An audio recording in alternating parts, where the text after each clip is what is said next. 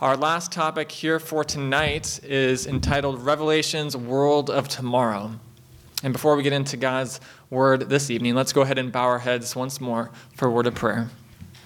Father in heaven, Lord, we thank you so much, Lord, that you have been with us, Lord, throughout our Unlocking Prophecy series, Lord, and throughout our lives, Lord, you've been leading us and guiding us step by step, day by day, moment by moment. And Lord, we acknowledge, Lord, that every good and perfect gift comes from you, Lord. Every good thing, Lord, that we've ever learned from Scripture is because of you, and because you've given us understanding, because you've revealed yourself to us. And we pray, Lord, that you would continue to do that now, Lord. We pray that as we talk about heaven and the new earth, we pray, Lord, that you would touch our hearts and that you would help us to have a desire more than anything else, Lord, to be there with you in heaven someday soon, Lord. We pray in Jesus' name. Amen. What is heaven really like? There seems to be a lot of confusion in our world today about heaven. One day, a variety of people were interviewed and they asked what they thought heaven would be like. And here's what a few of them said. One of the teenagers said, "Heaven, man, that's pie in the sky, out there somewhere, unreal, man. I can't fathom it." A middle-aged woman out grocery shopping said, "Heaven is a state of mind. It's an inner peace. It's a state of calm." A successful businessman said, "Heaven is my house. You should see it. It's worth $3 million. My chariot is my Lexus, and the kids are my angels." A college student said, "Heaven is... Are you so out of touch that you still believe in those fairy tales?" An elderly couple said, "We hope that heaven is a real place. The older we get, the more we long for it. We just hope that what we were taught in our childhood is true." Here we see so many different people with so many different views about heaven. So many people are confused on this topic, but really it's very plain in Scripture.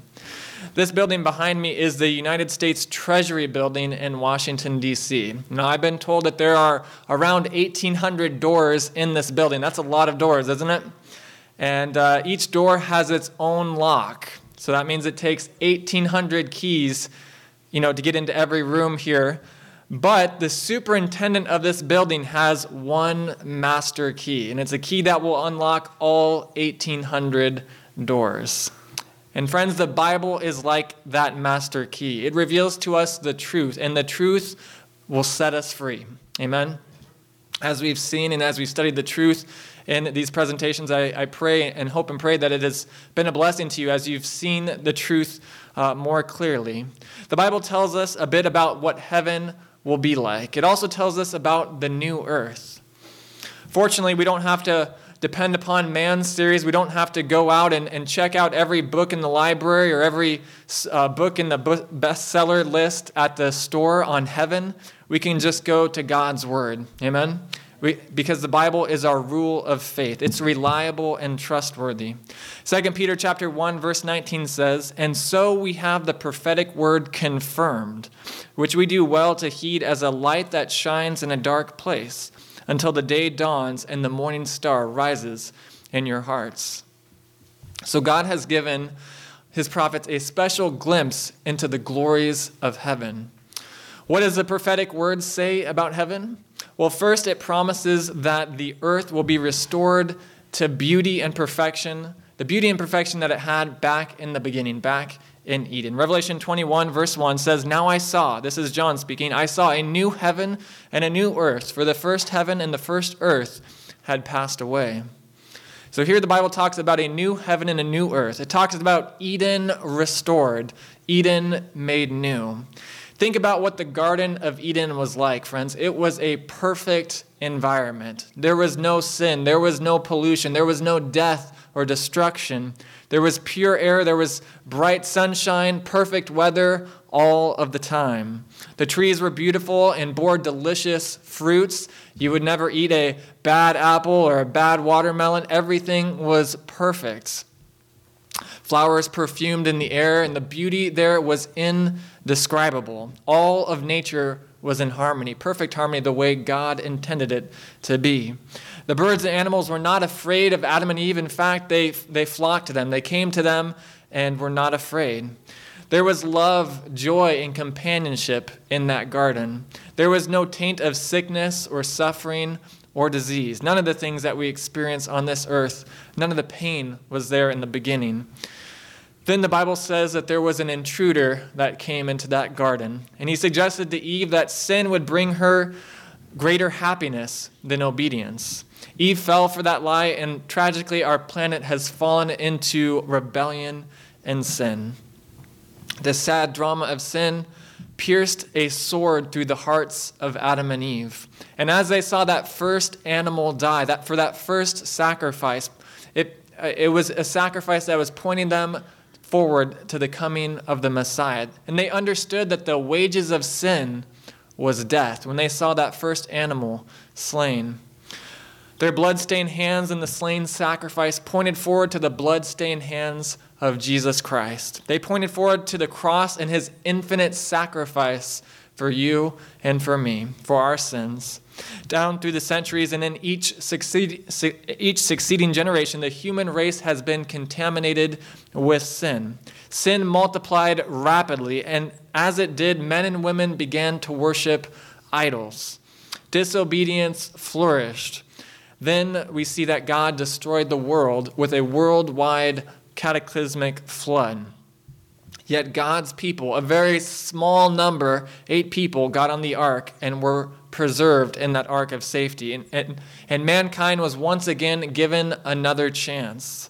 And then throughout the centuries after the flood, there has always been a people. God has always had a people, a royal line of faith in every generation. There have been people that have been faithful to God. And these faithful men and women focused their eyes on another country. They believed that this earth was not their home. This was not their final dwelling place. They believed that there was something better than the suffering and the disease and the death that we experience on this earth. One of those men was a man by the name of Abraham. Abraham's eyes were fixed on eternity. He set his sight on another world. Hebrews chapter 11, verse 10 says, "For he," that is Abraham, "waited for the city which has foundations, whose builder and maker is who? God. He looked forward to that city, friends, and you can too." Amen? Then that royal line of faith continued in the life of Moses. Moses was a captive slave there in the land of Pharaoh. All the Israelites were slaves, and he was there in Pharaoh's house.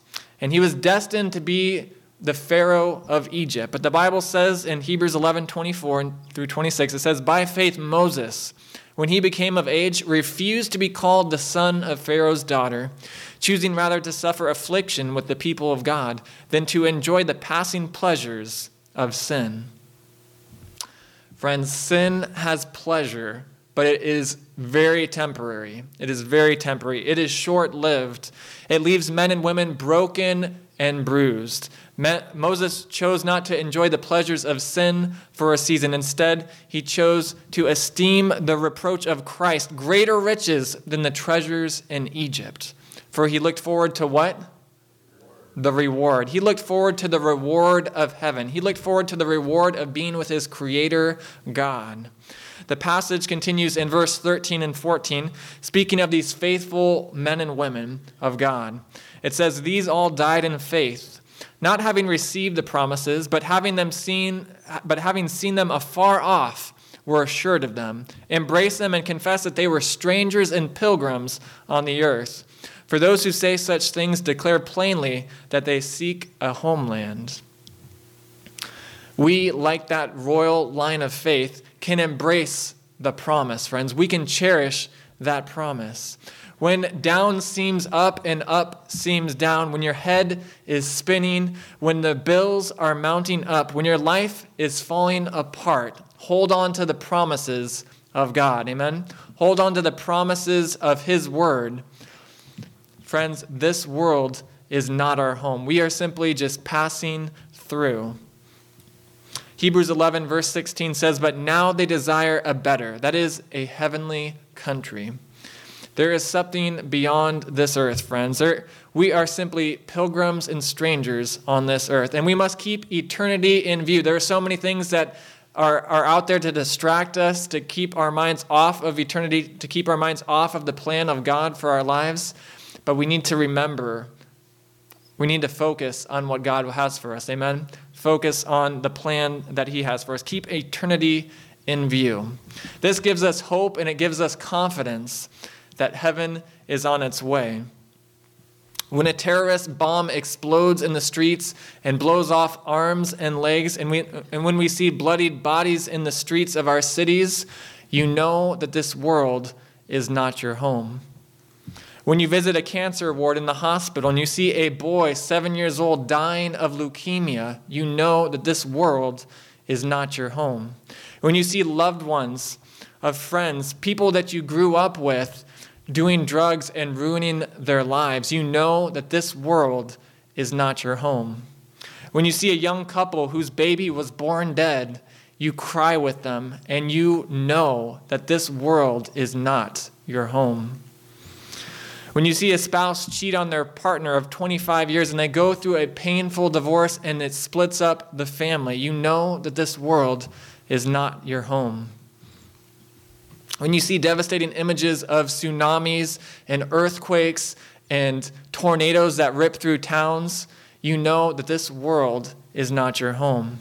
When you see news reports of starving children in third world countries, you know that this world is not your home. We were made for a better place, friends. With Christ, you are a citizen of a better place. You're just a pilgrim here. This place is just temporary, and sometimes we forget that. This place is just temporary. It's short-lived, but we have eternity to look forward to. Hebrews chapter 11, verse 16 says, "Therefore God is not ashamed to be called their God, for he has prepared a city for who? For them, for you, for me." This city is a city that God has prepared for us, and it's beyond our wildest imaginations. Heaven is a real place, friends. It's not make-believe. It's not something that's just, it's not fiction. It's true. There's a story of Marco Polo, the Italian explorer who returned to his home from China after being there for 21 years in the Orient. His friends had thought that he had gone mad. He had such incredible tales to tell. He said that he had traveled to a city full of silver and gold, that he had seen black stones that burned. They hadn't heard of coal before. He had seen cloth that refused to catch on fire even when thrown in the flames. They had never heard of asbestos. He talked about huge serpents that were 10 paces long with jaws wide enough to swallow a man. They had never seen a crocodile. He told of nuts the size of a man's hand. They had never seen coconuts. The people just laughed at such wild stories, they thought. But years later, as Marco Polo was dying, a devout man was there at his bedside, and he urged Marco Polo to confess all the tales that he had told. But Marco refused. He said, "It's all true. Every single bit of it. It's all true. In fact, the half of it was not told." Friends, words are not adequate to express the beauties of heaven and the beauties of the new earth. As Marco Polo said, the half has not been told. Paul wrote this in 1 Corinthians chapter 2, verse 9. He says, "But as it is written, eye has not seen, nor ear heard, nor have entered into the heart of man the things which God has prepared for those who love him." Imagine the most fantastic painting by the most renowned artist. Heaven is way more beautiful than that. Imagine the most glorious symphony and the most fantastic chamber orchestra. Heaven's music is going to be much, much better than that. Imagine feeling warm and loved and secure, yet heaven's love is greater still. Imagine the deepest joy that you could possibly have on this earth and realize that heaven's joy is infinitely more. Imagine a heart that is at peace and at rest, yet heaven's claim is greater peace and greater rest. Imagine the most wonderful fellowship that we can experience on this earth, the most open sharing, the most honest communication with friends, those heart-to-heart talks. But God's communication in heaven with us will be even more intimate than what we can experience on this earth. Revelation gives a description of that holy city, and it is breathtaking. John was actually given a vision of the holy city coming down from heaven to planet Earth. John wrote this in Revelation 21, verse 2. He said, "Then I, John, saw the holy city, New Jerusalem, coming down out of heaven from God, prepared as a bride adorned for her husband." Who prepared this city? God prepared this city. And why does the Bible say that it's prepared as a bride adorned for her husband? Well, because God wants you to know that he's preparing something special for you, something more amazing than you can imagine. As a groom watches his bride walk down the aisle, his heart thrills with delight. And even so, God's own heart thrills with delight as he contemplates his glorious return and being reunited with his people in a world made new. It's interesting that Revelation uses a wedding atmosphere to describe this. It's festive, it's filled with joy, it's filled with happiness. And as the holy city descends to a remade earth, it's the most festive event in the universe. The Bible describes the glories of the holy city in this way. Revelation 21:14 says, "Now the wall of the city had 12 foundations, and on them were the names of the 12 apostles of the Lamb." Friends, who were the 12 apostles? Well, there was Thomas, who doubted. There was Peter, who denied Christ. There were James and John, the sons of what? The sons of thunder. The disciples were common, ordinary men like you and like me. They were men. They are like men and women in our society today. They had their doubts, they had their fears, they had their weaknesses just like you and I do. These followers of Christ were people with their faults, but their names are on the foundation of the holy city of God, the New Jerusalem. Why? Well, friends, it's because I believe God is saying to us, if they can make it, so can we. If they can go in, then by God's grace, you can go in as well. Heaven is not a place for just a few select, super spiritual, elite people. Heaven is a place for sinners that are redeemed by the blood of Christ. Amen? The Bible continues describing this city. In Revelation 21:16, it says, "The city is laid out as a square. Its length is as great as its breadth." So there are 4 sides, and each side has 3 gates. There are 3 on the north, there are 3 on the south, there are 3 on the east, and 3 on the west. Now, most cities in the ancient world had very few gates. And why do you think that was? They didn't want enemies to come in, right? It was their safety to have just one gate. They were able to keep enemies out. But heaven's goal is to get as many people in as possible. They will come from the north, they will come from the south, they will come from the east and the west. People of every ethnicity will come. All of the redeemed sinners will be there.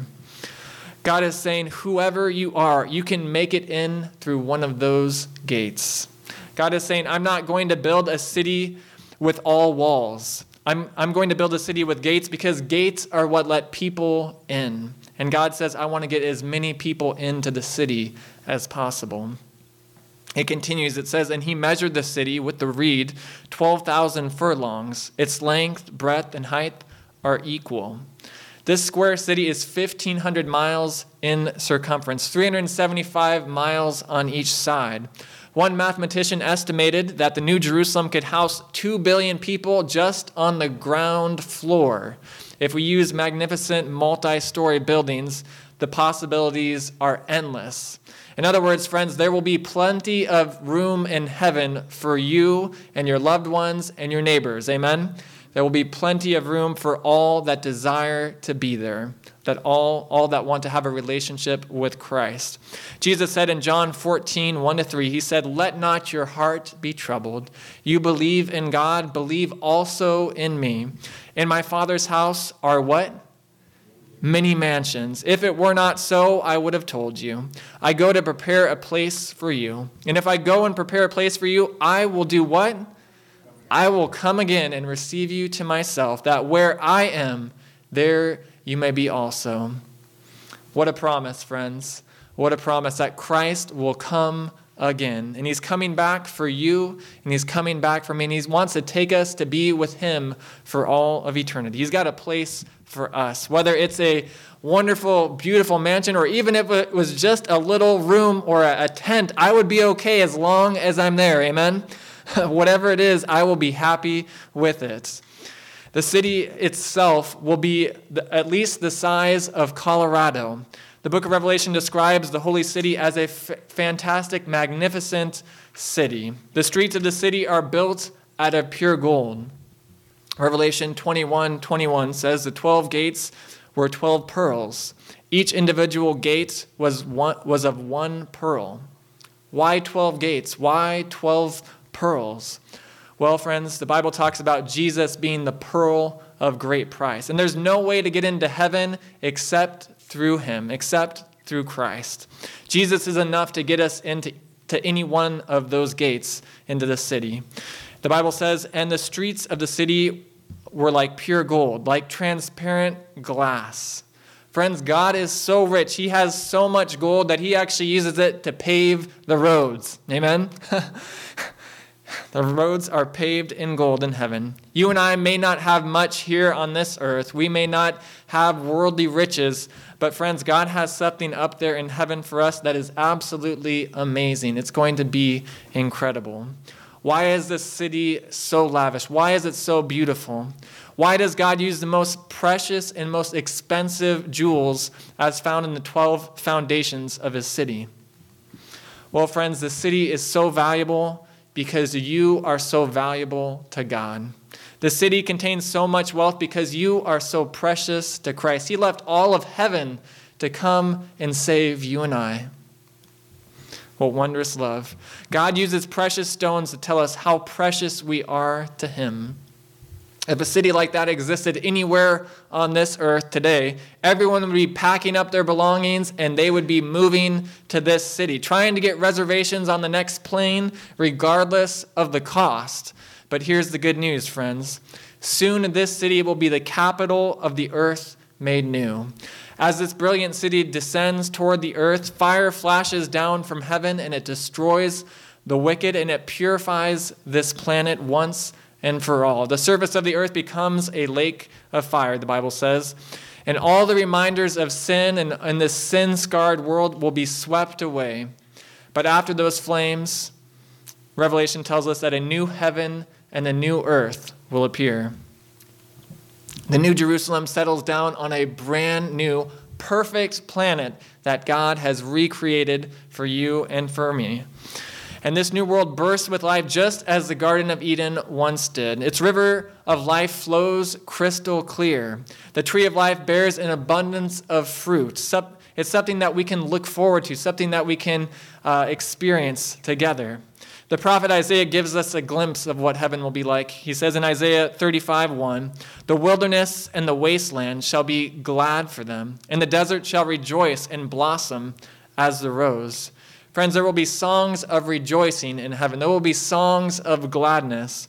The earth will be made over again just like the Garden of Eden, carpeted with living green. The scenery will be fantastic. The beauty will be unimaginable. Imagine the most beautiful place you've ever been to on this planet, and imagine that it's going to be infinitely better in heaven, on the new earth. Imagine drinking water and it's fresh from the fountain of life. Imagine eating fruit and it's from the tree of life. Imagine living in an atmosphere with incredible love. But have you ever wondered, when we get to heaven, what kind of bodies will we have in Eden? Are we going to have these old bodies? What will our physical condition be like in the new earth? Well, some people have the idea that the redeemed are just spirit beings, but it doesn't make that much sense, does it? Let's see what the Bible says.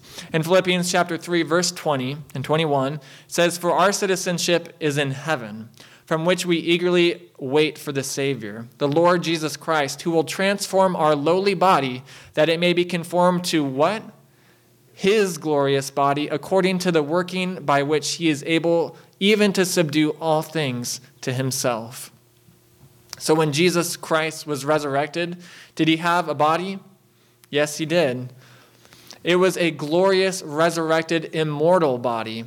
There are a number of experiences that Jesus had after his resurrection that reveal that he had a real, recognizable body. When Jesus met the disciples on the road to Emmaus, the Bible says that Jesus kept them from recognizing him at that moment. Why? It was because he had a lesson to teach them. He wanted to give them that Bible study. But it says that when he broke bread with the disciples, that their eyes were opened, and they recognized Jesus' unique mannerisms. Friends, in heaven, your friends will recognize you by your unique mannerisms. On resurrection morning, Mary recognized Jesus only when he called out her name. Through the mist of the morning, she could not see him clearly, but she recognized the voice of Jesus. Friends, I believe that your loved ones will recognize you by the intonation of your voice. When Jesus appeared to the disciples in the upper room, they recognized him immediately. They knew his physical form. Your friends will also recognize you by your physical form. Yes, you will have a new body, though, amen? And it won't be the old body that we have now. We won't have the aches and the pains that we experience, but they will be perfect. You will have a similar personality in heaven to the personality that you have right now, because God wants to save you. You see, if God sent Jesus Christ to die for you, it's you that he wants.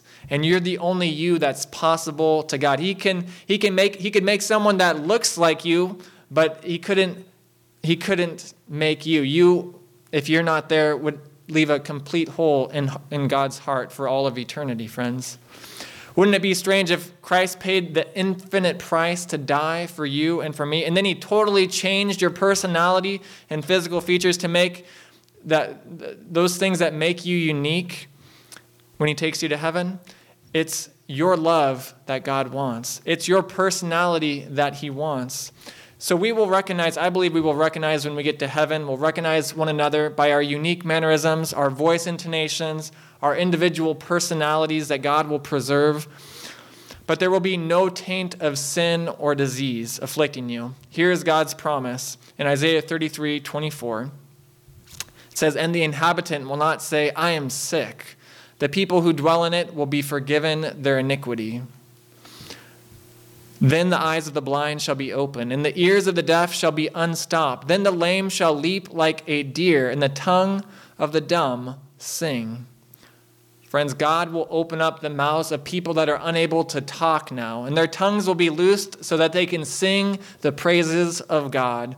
Think of the joy that they will experience in that moment. Wheelchairs will be gone, crutches will be gone, new life will be flowing through our veins. There will be joy and happiness everywhere. We need to hear about heaven, I believe, over and over again, friends, because we tend to forget about it, don't we? We tend to forget about how good it's going to be, how wonderful it's going to be with the cares of life that we experience in this earth. We get so absorbed in the moment, in the daily grind of life, that we lose our focus on eternity, our focus on God. But God says, come and look another time. Look at another time and another place. Look at another world and get your perspective back in line. Revelation chapter 21, verse 4 says, "And God will wipe away every tear from their eyes, and there shall be no more death." Hallelujah. No more sorrow, no more crying. No more calls at 1 a.m. in the morning saying that your child was in a car accident. No more calls that your best friend died of a heart attack. No more calls that your mother is wasting away from cancer. It will be gone. Those things will be finished and over. There shall be no more pain, for the former things have passed away. Hallelujah. They will be gone once and for all. There will be a new heaven and a new earth where righteousness dwells, the Bible says. Revelation 22, verse 1, "And he showed me a pure river of water of life, clear as crystal, proceeding from the throne of God and of the Lamb." The water of life represents the life of God that satisfies every need. Just as nothing quenches your thirst like water. Nothing quenches the inner need for God like God himself. Nothing quenches our spiritual need like God. No matter how much you are appreciated today on this earth, you long for more appreciation. No matter how much you are valued today, you long to be valued even more. No matter how much you are cherished today, you long to be cherished even more. No husband can love his wife enough, cherish his wife enough. It's impossible. No wife can love and cherish her husband enough. There's always something inside of us that longs for more. That's the way that we were created. That's the way we were designed and wired. The only time this love deficit will ever be fully, completely filled is as we drink of the water of life and are totally satisfied. The water of life fulfills the inner need. Spending that time with the Lord fulfills the need and the desires of our hearts. Revelation 22, verse 2 says, "In the middle of its street, and on either side of the river was the tree of life, which bore 12 fruits, each tree yielding its fruit every month. The leaves of the tree were for the healing of the nations." As we eat from the tree of life, we will be fully, completely whole once again. Every bit of mental scarring because we were in a dysfunctional world, all of that will be healed by God himself. All the love we fail to receive now, we will receive then from God himself. We will be loved by God. We will be cherished by him, embraced by God. We will be completely satisfied with God. God will be the source of our inner strength, and he will be the source of our strength there because we've made him the source of our strength in the here and now. Isaiah 40, verse 31 says, "But those who wait on the Lord shall renew their strength. They shall mount up with wings like eagles. They shall run and not be weary. They shall walk and not faint." Sometimes you feel tired here on this earth. I know at times I feel tired. I'm tired right now. Sometimes you lack energy here on this earth. Sometimes you feel weary, but there up in heaven, God will give you an injection of divine energy, and you will be like the Energizer Bunny, friends. You will just keep going and not get tired, the Bible says. God is going to hook you up to the divine energy machine, the tree of life, which has perfect nutrition to fuel our bodies. And energy will flow through our bodies. Look at how the prophet Isaiah describes life in this new earth. He says in Isaiah 60, verse 18, "Violence shall no longer be heard in your lands, neither wasting nor destruction within your borders." Friends, violence and war will be gone. No more reports of terrorism, no more reports of school shootings or mass shootings or any kind of shootings. No more drug overdoses, no more things like this, friends. No more conflict. It will all be over. It continues, it says, "But you shall call your walls salvation and your gates praise. In heaven you will hear the sound of joy, and it will be the sound of praise, the sound of gladness." God's people will be rejoicing that the cares of this life are over and that they can spend an eternity with God and with fellow believers. Isaiah 11, verse 9 says, "They shall not hurt nor destroy in all my holy mountain, for the earth shall be full of the knowledge of the Lord as the waters cover the sea." They shall not hurt or destroy on his holy mountain. There will be no more death. Every threat of war will be gone. We won't have any more threats from countries that want to blow each other up. None of that any longer, friends. Peace will fill the new earth, for the earth shall be full of the knowledge of the Lord. Songs of praise and gladness will fill the earth. Isaiah 65:17 says, For behold, I create new heavens and a new earth, and the former shall not be remembered or come to mind. I'm glad, friends, that there are some things in this life that we will never remember. We will forget about all the bad things that have happened to us on this earth. It's not worth remembering when we're going to spend an eternity in paradise, friends. It continues, it says, "They shall build houses and inhabit them. They shall plant vineyards and eat their fruit." The best architects of the ages will be there in heaven. They will draw plans for your dream home at no charge. All of the most outstanding building materials in the universe will be there, and they will be at your disposal. You can have a house in the city in the New Jerusalem, and you can have a house in the country. It will be wonderful. It continues, it says, they shall not build and another inhabit. They shall not plant and another eat. Does that ever happen to you? You plant your garden and something else eats it besides you? It happens, doesn't it? It happens on this earth, but in heaven it will not happen any longer. Amen? For as the days of a tree, so shall be the days of my people, and my elect shall long enjoy the work of their hands. What about fellowship? What about friends in heaven? I think this is going to be one of the most amazing parts about being in heaven, is that fellowship with one another. One of the greatest joys will be seeing each other and talking and sharing and testifying to the goodness of God.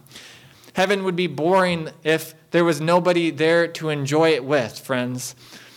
Matthew 8, verse 11 says, and I say to you that many will come from the east and from the west, and they will sit down with Abraham, Isaac, and Jacob in the kingdom of heaven. Imagine that. Sitting down with some of the great Bible heroes of old. People, imagine meeting Abraham. Imagine meeting Isaac and Jacob. Imagine meeting Moses and talking about what it was like to go through the Red Sea. Imagine what it was like to lead God's people in the wilderness for 40 years. Imagine, friends, what it would be like. Imagine meeting Daniel and talking to him about what it was like to be in the lion's den. That would just be fabulous, friends, to hear how he would say, I trusted the Lord. God sent the angels and he closed the lion's mouth. To hear it from him directly himself. It would be so wonderful to sit down with Daniel. Friends, heaven will be a real place of fellowship. Fellowship with the angels. Can you imagine talking to your guardian angels once we get to heaven? Oh man, we are going to have so much fun doing that. All the times that your guardian angels were there to protect you and save you. Friends, I believe it will be a wonderful experience to sit down with the angels, to also sit down with the cherubim and the seraphim, to fellowship with the great minds of people that were in the Bible, men and women of all ages. It's a place to fellowship with Peter, James, and John, and Paul, and the other apostles. But most of all, heaven is a place to be with Jesus. That's what it's all about, isn't it, friends? Is being with Jesus for all of eternity. Because one day you and I, we will meet him. We will meet the one who died for us. We will meet the one who had nails driven through his hands and his feet. We will meet the one who wore a crown of thorns on his head for you and for me. We will meet the one who shed his blood for us. One day as we enter into that city, Jesus will be there to welcome us. And he will say, this is your home. Welcome home. Enjoy this beautiful place that I have made for you. You'll never have to experience heartache again. You'll never have more pain. There will be no more tears, no more sadness. The Bible says in Isaiah 66:23 that from one Sabbath to another, all flesh shall come to worship before me, says the Lord. They will come from the north. They will come from the south. They will come from the east. They will come from the west. They will come to fellowship with him on the Bible Sabbath. So it makes perfect sense for us to start worshiping God now on the Bible Sabbath. Amen? Revelation 21 verse 3 says, and I heard a loud voice from heaven saying, behold, the tabernacle of God is with men, and he will dwell with them, and they shall be his people, and God himself will be with them and be their God. They shall see his face, and his name shall be on their foreheads. Friends, we have not been able to see the face of God like they did in the Garden of Eden. We will be able to see God's face. How amazing will that be when we're in heaven, friends? So wonderful. His name will be on their foreheads. One day, as we are leaving the heavenly temple, Jesus, I believe, will want to take a walk with each one of us. And I believe that he'll say, Walt, I want to take a walk with you today. Or he'll say, Doug, I want to take a walk with you today. And as we take a walk with Jesus, he'll show us the beauties of heaven, the beauties of the new earth that he has created for us. And then I believe he will put his arms around each one of us as we're on that private walk with him. We'll all have plenty of time to walk alone with Jesus. Amen? And he will put his arm around our shoulder and say, you know something? I don't have anybody else like you. None of the angels are like you. None of the millions of the redeemed are like you. I don't have anybody else like you. You are so special to me. I'm so glad you're here. You are so valuable to me because if I lost you, I could not replace you. And friends, he feels that way about each and every one of us. Christ came to this earth and he poured out all of heaven for you and for me. He did not consider heaven a place to be desired while we were yet lost. He poured all of heaven out for you. He hung on that cross for you and for me. You are so valuable to him because if he lost you, he could not replace you. And he feels that way about you and I, friends. Jesus will create a new heaven and a new earth. He will make this earth over again, and it will be perfect once again, just like it was in Eden. He'll give you a new body. You won't have to worry about the aches and the pains. You won't have to worry about any of that. He has great plans for you and for me. God's plans are far more amazing for you than you and I can realize. They are more exciting than we could ever imagine. God has so much in store for you and for me. Friends, I don't want to miss that. I don't want you to miss out on that. It would be absolute foolishness for us to turn our backs on him and miss out on an eternity with Jesus, an eternity with the righteous, with the redeemed. One day soon, Christ will come, and the heavens will open up, and we will see Christ come in the clouds of glory, and he will take us home to be with him, going home where we belong. There will be no more sickness, no more death throughout eternity. We'll be with our loved ones and friends forever, believing in Christ, loving Christ, serving Christ, having fellowship with him. How many of you want to be ready for that great day when he comes back?